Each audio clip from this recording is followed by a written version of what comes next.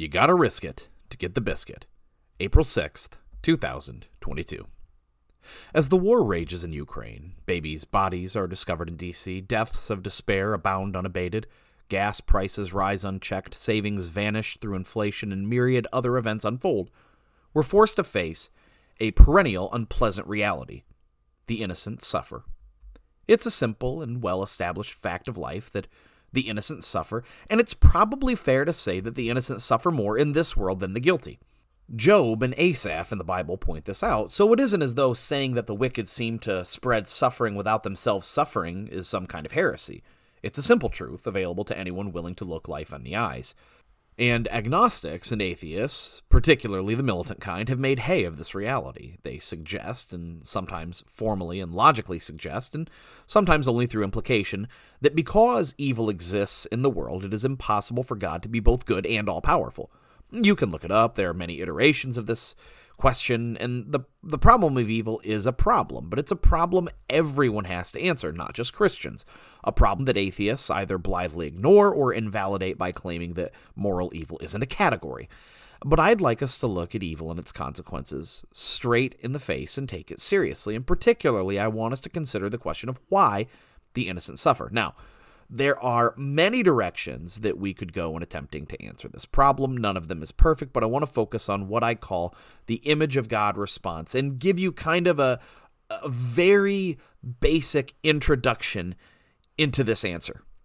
So I'm not going to get too much into the weeds. I want to give you a very crash course in theological anthropology, and hopefully you'll begin to understand what this answer is and why it matters, and then you can go from there. In theological anthropology, one of the keys, at least in my system, is locating the basis of all human traits and tendencies and characteristics in the nature of the Trinity.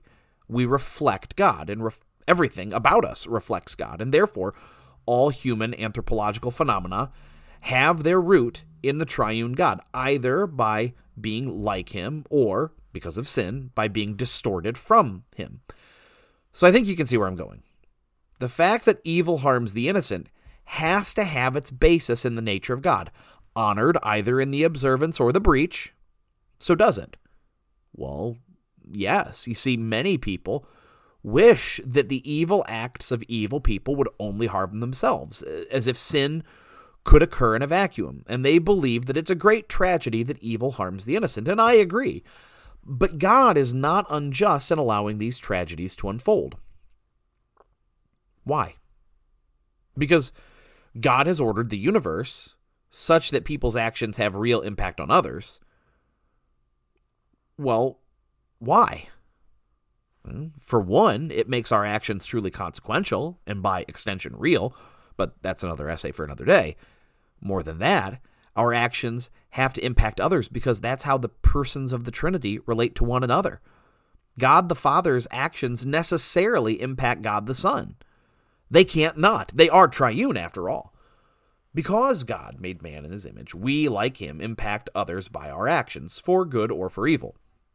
Wishing this weren't so would make life unlivable. Making it so that only good can impact others would make morality a sham. The only way to make human life a meaningful expression of the image of God is to make it risky. But you gotta risk it to get the biscuit. God did. You may not like this, but it's the only way we can be like him. And he determined that that's a price worth paying. Let's live in agreement with him.